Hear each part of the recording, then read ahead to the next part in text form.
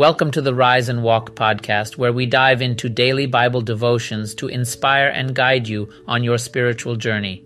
In today's episode, we'll cover Abraham's discovery of smoke rising from Sodom and Gomorrah after he hurried to the spot where he had stood before the Lord.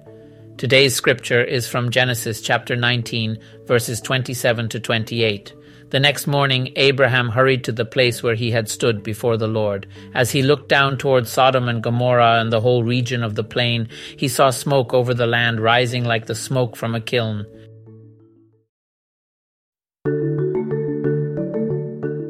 So let's talk about Abraham and his hurry to get to the same spot where he had stood before the Lord. He was definitely in a rush. Why? Well, he wanted to see what was happening in Sodom and Gomorrah and the whole region of the plain, and what he saw wasn't good. There was smoke rising from the land, just like smoke from a kiln. It was alarming, to say the least. But here's where things get interesting.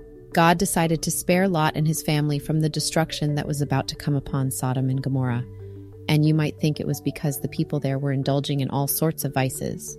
That's definitely part of it, but it goes even deeper than that. You see, it wasn't just about their actions. It was about the state of their hearts.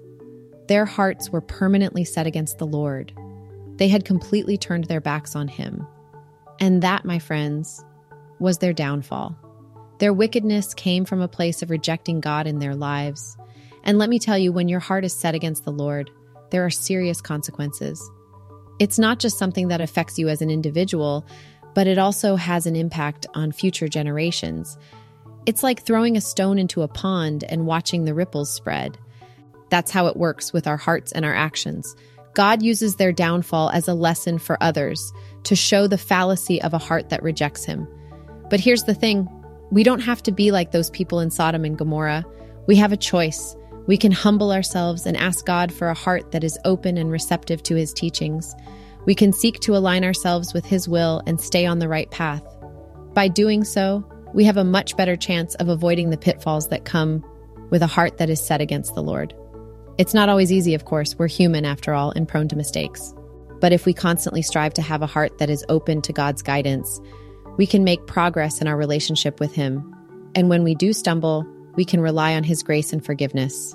It's a journey, a process of growth and learning. So let's learn from the story of Sodom and Gomorrah. Let's examine our own hearts and seek to align them with God's will. Let's avoid the path of turning our backs on him and instead embrace a heart that is receptive and open to his teachings.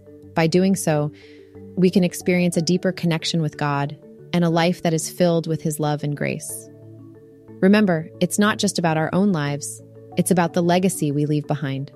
It's about the impact we can have on future generations. So let's choose wisely and strive to have a heart that is set on the Lord.